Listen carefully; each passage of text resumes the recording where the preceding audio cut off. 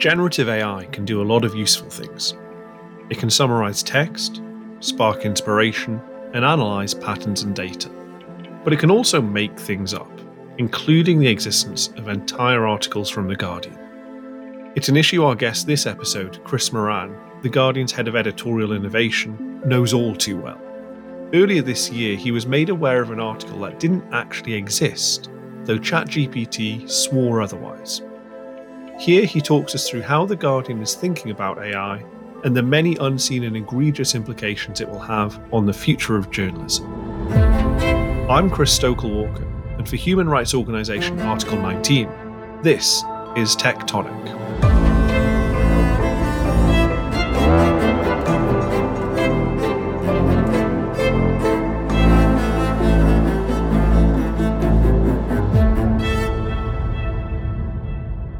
Chris Moran, thank you for joining us.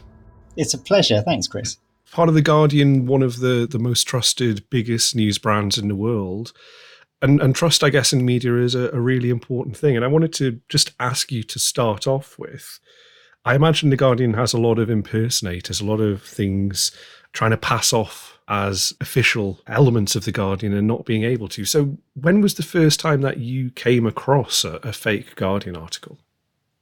So it was 3 months ago, and it came to me in an interesting way.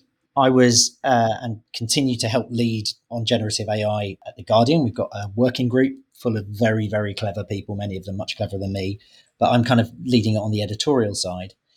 And it first came to me through our central production group, and they had been referred it by our readers editor. And broadly speaking, what had happened was a researcher was doing some research into slaps and injunctions. They had done some research to try and find out what we had written about a particular company. They had got their hands on a set of headlines and bylines. And when they tried to go to those links, or one of those links in particular, they found that it was not hosted on the Guardian's website. Wow. And their contact with us was pretty straightforward. They said, we are interested in this kind of stuff with this kind of company. We have found this piece and it's not there. Is this a piece that was subject to some kind of injunction or legal action? And one of the most interesting things about this story is when it got to the writer of the piece, their response was, well, this absolutely could have been something I wrote. Yeah. I can't remember writing it specifically, but yeah, absolutely, that sounds like me. But when the readers editor and central production went through all of our back end, there was absolutely no trace of it. And obviously, like any good responsible journalism organization, we keep track of deletions and anything else. Nothing at all. And that was at the point when we asked them how they had come across these links. And how had they? They had asked Chat GPT. GPT-4 takes what you prompt it with and just runs with it. It's a system that can make dreams, thoughts, ideas flourish in text in front of you. And like a good generative AI machine, it had furnished them with a list of things which looked pretty much like what they were looking for.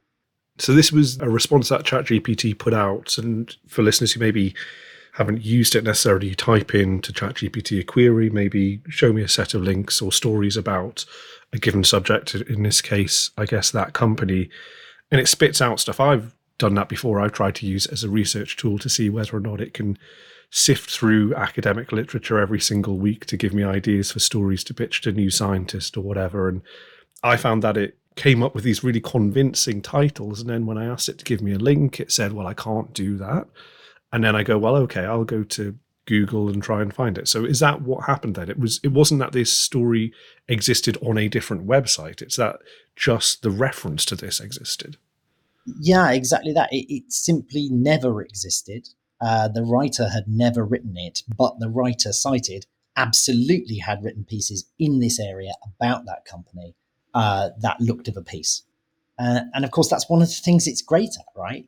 You know, when you come across examples of generative AI, you know, across Twitter in particular, it's no accident that lots of it is, I don't know, Wes Anderson style bot styles, you know?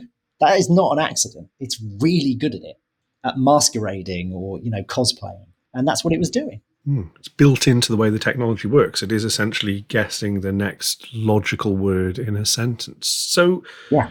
how did that experience change your opinion of generative AI? That's really interesting. I think by that point, I undoubtedly was feeling more cautious about it anyway, to be honest. So my experience of it was when it was released, and The Guardian has used AI and data science and machine learning in very good ways and very consistent ways. We've got fantastic people working in that area. But when Chat GPT came out, the thing that struck me as significantly different was it took these kinds of technologies out of the hands of people who were responsible and expert and into anybody's hands, right? So I started playing around with it, and it did become, it becomes pretty clear to anybody pretty quickly that the big danger in a journalistic setting is it can make stuff up. But I think what changed at this point for me was just this sense of, oh God, it can create an entirely alternative universe that is linked through to its ability to cite things as well. And so you're talking about kind of not just making up a paragraph of nonsense, but constructing a weave of stuff which feels unbelievably believable. And that feels eerily like, at the risk of us all sounding like boys who cried wolf, we've always worried about the rise of fake news, or certainly in your tenure at The Guardian, particularly the last 10 or so years, the news agenda has been dominated by disinformation, fake news, alternative facts. Is this actually that writ large? Were we kind of downplaying the risk back then because we didn't have this alternative universe?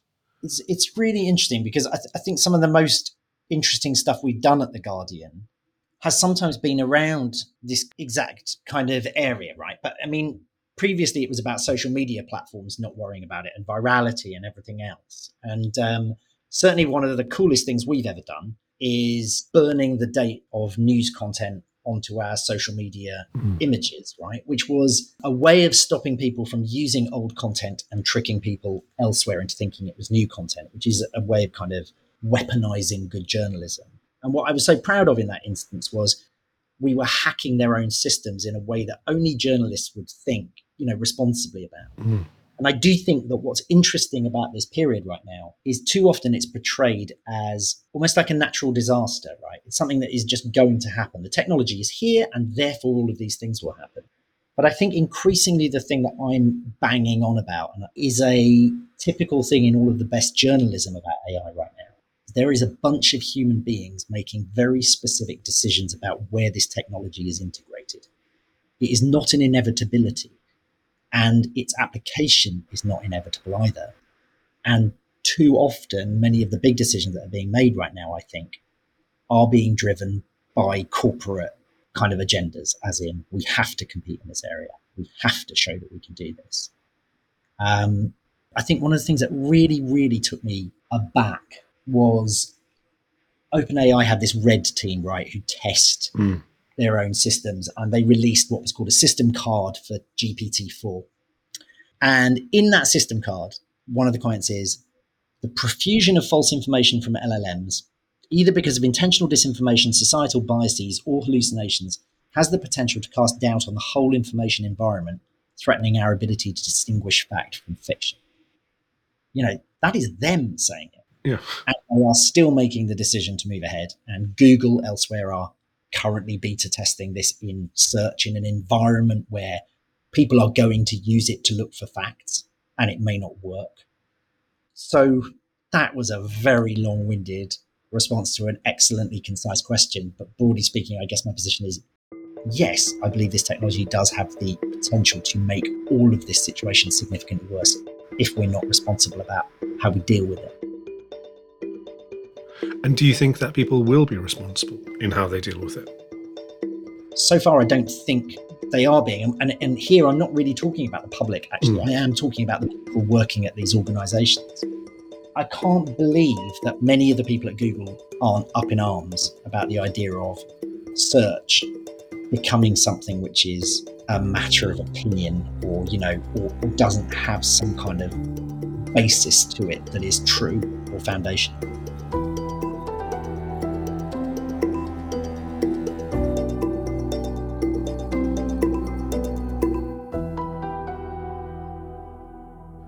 but it's the pursuit of profit, I suppose. So we need, as you said, to stand up and do stuff about it. But it's not an inevitability. People are. I'd love to get on in a second to what you're doing at The Guardian in terms of your policies around this. But I guess it comes from a bottom-up and a top-down approach. So is there something governments, regulators, people who can compel these companies to do something should be doing? I think those are the kinds of questions that most responsible news organisations are asking themselves, right?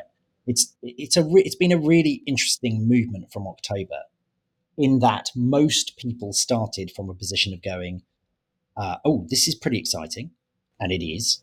That's the other thing. If I sound like I think it's the worst thing in the world, it's partly dangerous because it is so intoxicating and has such exciting potential. But I think, most news organizations move from that into, oh, BuzzFeed are doing it. They're using it, and it's going to save their share price, right? BuzzFeed announcing that it will increase the use of Chat GPT to create listicles and content after cutting 12% of its workforce. The stock is up a staggering 146%. BuzzFeed has published an article that features AI-generated images of Barbies that are supposed to represent like what Barbie would look like in every country in the world. And if you thought, oh dear God, what's gonna happen? Here's South Sudan. They decided that Barbie would be wielding some sort of assault rifle.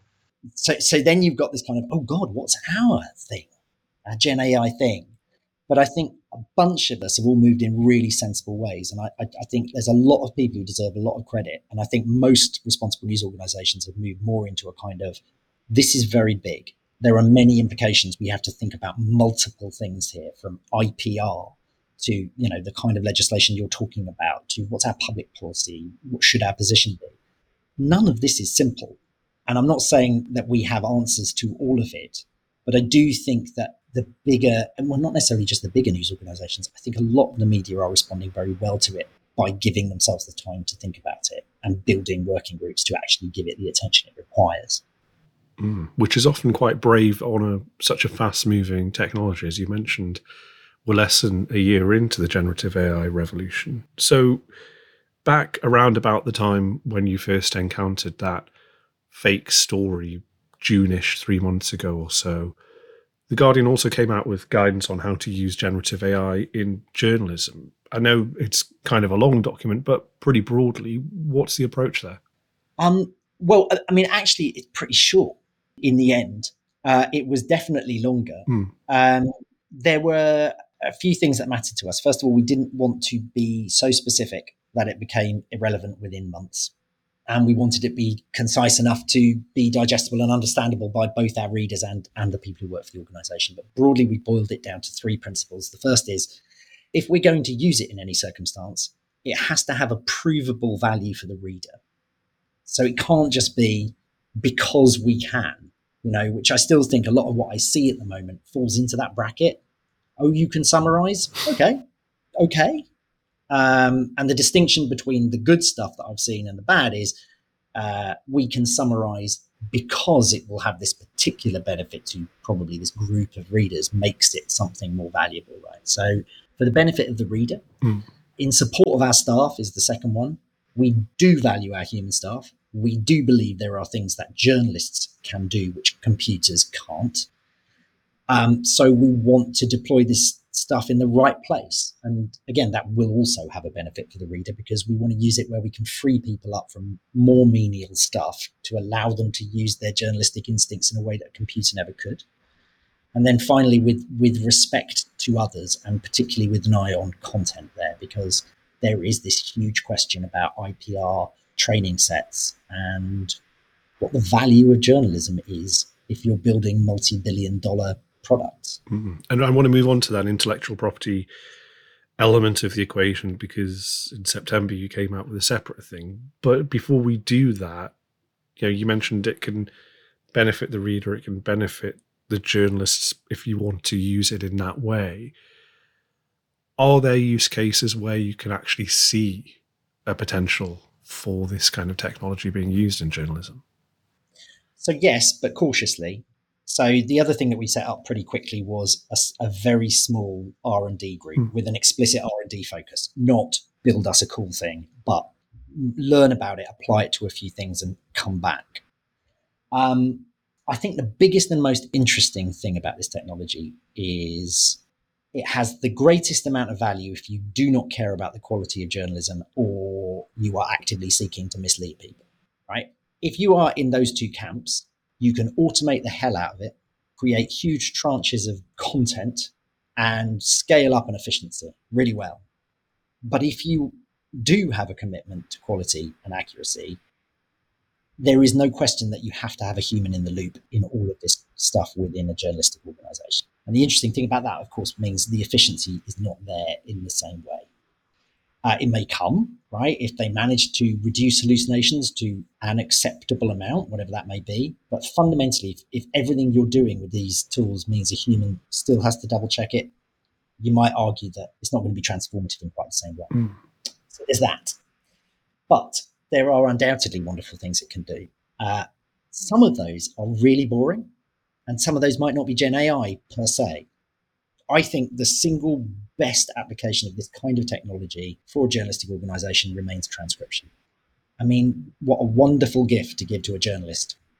Time that otherwise, they really do not need to spend doing something like that. But there aren't necessarily that many really clear-cut examples like that. I do think summarization is a good starting point for most news organizations, mainly because to a certain extent, it mitigates the IPR side. We are going to take our journalism and do something to it. And of course, because you hope and broadly can trust that it's going to reduce the amount of hallucination as a result. And there are lots of different applications of summarization, right? It doesn't just have to be what are the 5 most interesting things in this article. Yeah. We know, for example, that our Apple News audience are going to spend less time with our journalism than our Guardian audience. That probably means we know they're in a serendipitous environment. They probably got a little less time. You can use this technology to maybe tighten up very long pieces or summarize it in a way at the top, which actually encourages them to read the whole thing or shows them quickly what the value of the whole thing is. So can you imagine a world where a Guardian story is being sliced and diced for different platforms using AI? Well, I think there are quite a few people who see that as the inevitable and ultimate future. I'm not entirely one of those people. I still remain slightly unconvinced that journalism is a series of building blocks that you can take apart like Lego and put back together again. There is an element of truth in that, but it won't necessarily result in the kind of journalism that will really make a difference in people's lives. It may be that you can build interesting things to kind of personalize things more or to tighten it up a bit more. But fundamentally, one of the reasons we want a writer to write something is because they hopefully have a voice which matters, right? So I do think there is room in there. But what I don't necessarily believe in is a future in which all of your content is broken up into structured metadata that you can just take apart and put back together and everybody wins. I'm not sure that that is what journalism is at some level. I know a lot of really talented people who disagree with me on that, or would feel more strongly that that is a viable approach. That's the joy. Journalism is an art, not a science. Yeah, right. But I think there are other things that you can do in this area as well, which again lead to journalists being freed up. Our live bloggers work so hard and they're covering stuff often at such a rapid rate. Often we're asking them to write summaries for readers who are joining late.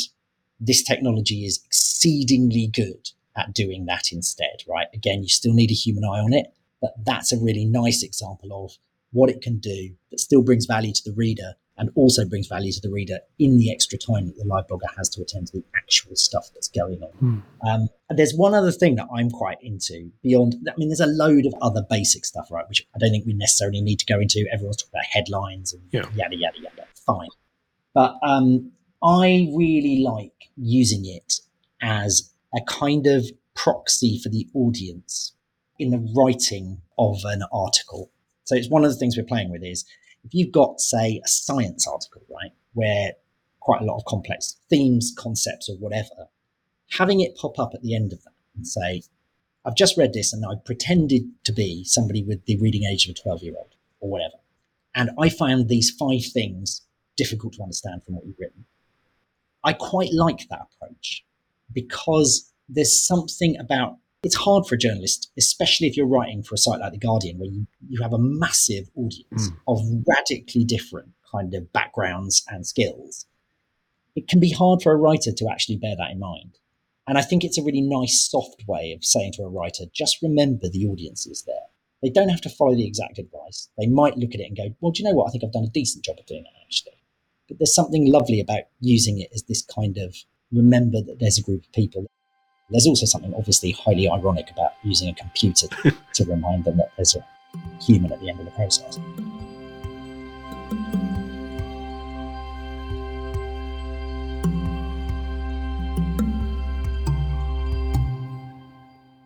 So you're embracing AI or thinking about it, clutching it closely with some caution on one hand, and then on the other hand, pushing it away. So in September, you came down on the side of blocking the crawlers, which are the kind of little text consuming robots that go out into the internet and gather data in order to collect for training these AI models.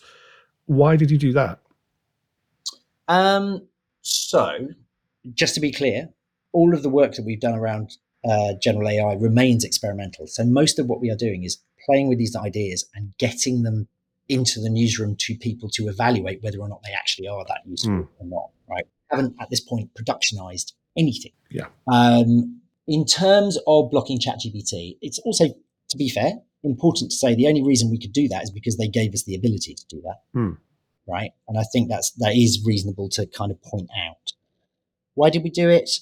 I think because fundamentally we do believe that there is value in what we write for the people who have built these systems. And let's be clear, we can't put the genie back in the bottle. They basically have everything from us up until 2021, right? Through Common Crawl, although difficult to know exactly how much, but that's another problem. But from this point on, I think it makes absolute sense for us to say, we don't want you to ingest everything for nothing, for your own benefit from this point onwards. And I think the other thing that's really important to point out is The Guardian, for years, we've operated, we were really, really forward thinking about APIs. And we have had a content API for many years under the open journalism banner. And we hand out keys to individuals who give us a good reason for using it. But equally, as part of that package, we offer organizations who might want to build a business on our journalism the ability to pay us through that system. And not one of these organizations has done that. Why? You would definitely have to address that to them. But I suspect I know the answer. And that is? I suspect it's because they would say, well, we can't afford to do that for everyone, right? They sell Chat GPT, I suppose, is what, I mean. Again, I definitely wouldn't speak for them, but there is a mechanism through which they could have secured the Guardian's archive with absolutely no questions about, them being able to use it or not, and they could have remunerated us for it. I was going to say, we both have experience with the tech world, and it's weird that they do that and then ask permission later. It sounds like a weird historical precedent. It's worth noting that that decision wasn't wholly welcomed by all readers. I noticed that you had on the website a series of letters from readers, one of whom said they feel like you shot yourself in the foot by banning ChatGPT from scraping its website. They said, if ChatGPT is denied access to such outlets as The Guardian, The Washington Post, and The New York Times, and is force-fed a diet of the Daily Mail, The Sun, and the Daily Express, it's not hard to predict the outcome. Do you get that? I understand. I do understand the point. Again, let's be clear. These models have been built on a massive archive of our content, right? So, we're already in there. We also have absolutely no control over what the output of these models is. We can't even see, right? And Google won't know how The Guardian is represented, for example, in Bard at a micro level when it's serving responses to millions of people across the course of a given day. And this technology is specifically designed to give everybody a different result. So I understand the point, but I do also feel like it's important for us to signal that we are serious, not just about the IPR issues, but also about some of the applications and some of the integrations these things are being built into with almost no consideration about accuracy or the trust that certain organizations have built up, right? So yes, I do get it, but I also think it was important for us to draw a line in the sand. I mean, we're not closed off to debates about this or to discussions. There might well be a way of them paying us for this or for some other kind of, I think most news organizations in the world would welcome some kind of conversation about it. Yeah. But those don't, seem to be happening that much. And so what's the next step then if those conversations aren't happening? What do you make of legal action being taken against OpenAI? We've got Sarah Silverman and other authors suing the company for allegedly using their works as training data. Laws. They also say the companies are getting unjustly enriched by using this information from their books, also saying that they're negligent and also saying that they're unfairly competing in these industries. We have, in the same way that you started our conversation about fictitious content being created, a US radio host suing OpenAI for making stuff up about his biography in a Chat GPT response. Yeah. Is this the solution to trying to tame AI? I wish I could give you an excellent single sentence answer to that. The simple fact is, I don't know. I mean, we are talking about what our options are, what our position should be. We're still talking about this. And the other thing is, yourself covering this, everything seems to change every day, right? I think there are a lot of interesting things happening in this area. I mean, Silverman's suit is really interesting because it looks like her book was ingested via, was it Pirate Bay or something crazy like that, right? That's interesting in itself. There's an interesting debate about whether or not some of these companies are mistaking being able to go to a website without a paywall for non-copyrighted content, right, as well, right? So some of it may be about education or making these points. And there is also another sliver of hope, I think, which Adobe Firefly may be an example of, maybe. But that was one of the things that really took me by surprise this year. And for listeners, Adobe Firefly is Adobe's response to Midjourney, where they claim that they own everything that it has been trained on, or it is copyright free, and therefore is a kind of clean training set for an excellent product in this space.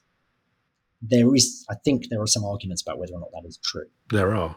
But what I think is interesting about it as an example is it may be evidence that some big corporations are realizing that they won't be able to sell this kind of tool to corporations without that kind of solid confidence that they're not going to get sued or whatever down the line.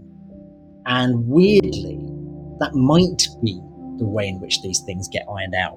Don't know. But I think it's an interesting alternative development to just suing people or regulation, which could take years, right? Yeah. Well, we only need to look at the speed at which regulation of social media and big tech more generally has happened over the last 20 or so years.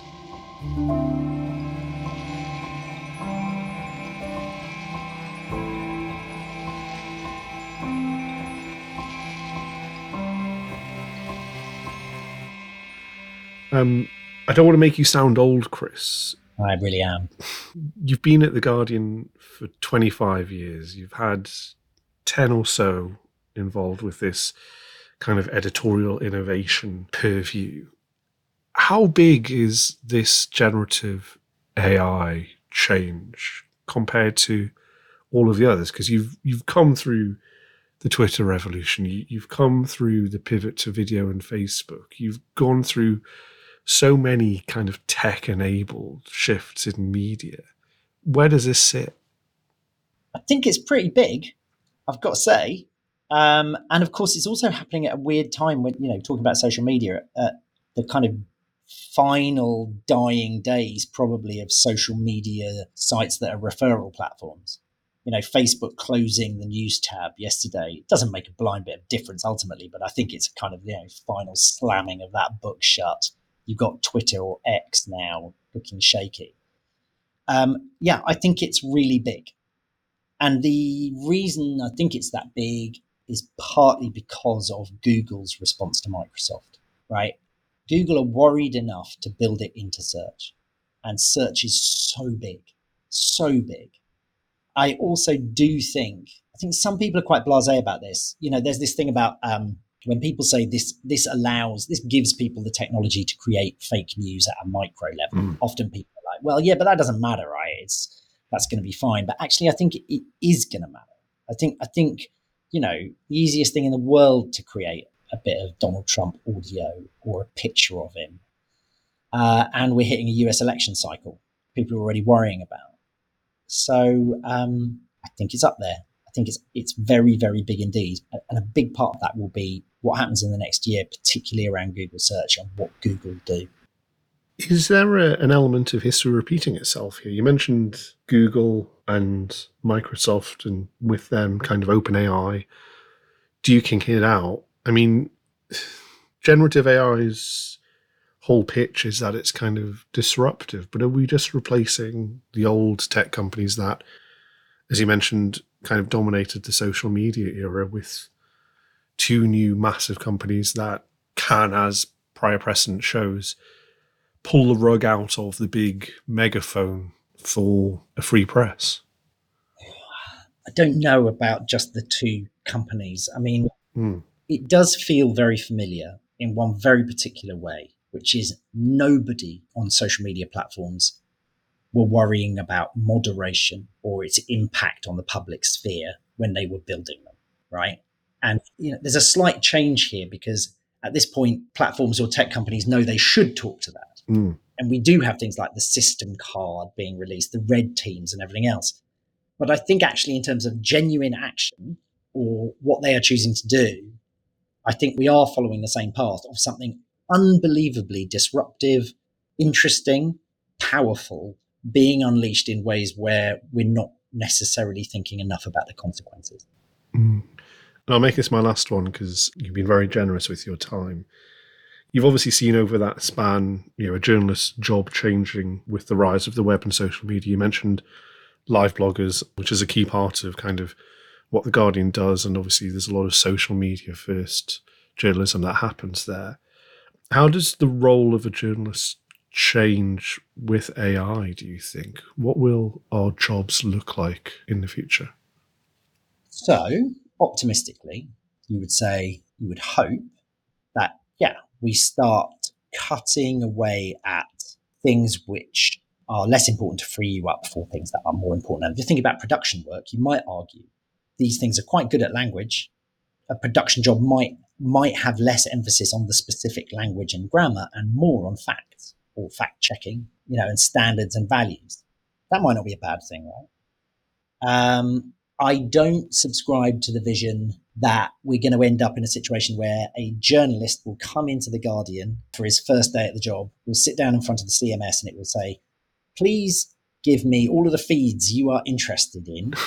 And okay, thanks for that. Now I've looked at this and I've looked at your previous work. I think you'd be interested in these 4 stories. If you click on one of them, I'll take the liberty of writing it in your style. And then, at the end of that, do you know what I mean? That doesn't feel to me like a frontier that anybody wants to get to or should want to get to from an editorial point of view. But I do think individual journalists are going to start using these tools in interesting ways to help them write stories. Some of these tools are going to become like Excel, and some of them will be deeply integrated in things like Google Docs to a point where many people will start to want to use them as a kind of co-pilot or whatever. I think we're going to make quite a lot of mistakes, individual mistakes along the way there. But I do think the writing process may well change and become a bit more symbiotic. That will horrify some people. And I still think in 10 years' time, there will be some people who would not want to touch these tools. But that's okay, right? Ultimately, it becomes about whether or not you feel you can use it as part of your process. I guess we still have some people who type one finger at a time or dictate their copy down the phone, the old guard. Maybe we'll look that way in 10 years' time. Yeah. Chris Moran, thank you so much for joining us. It's a real pleasure, Chris. Thanks, mate.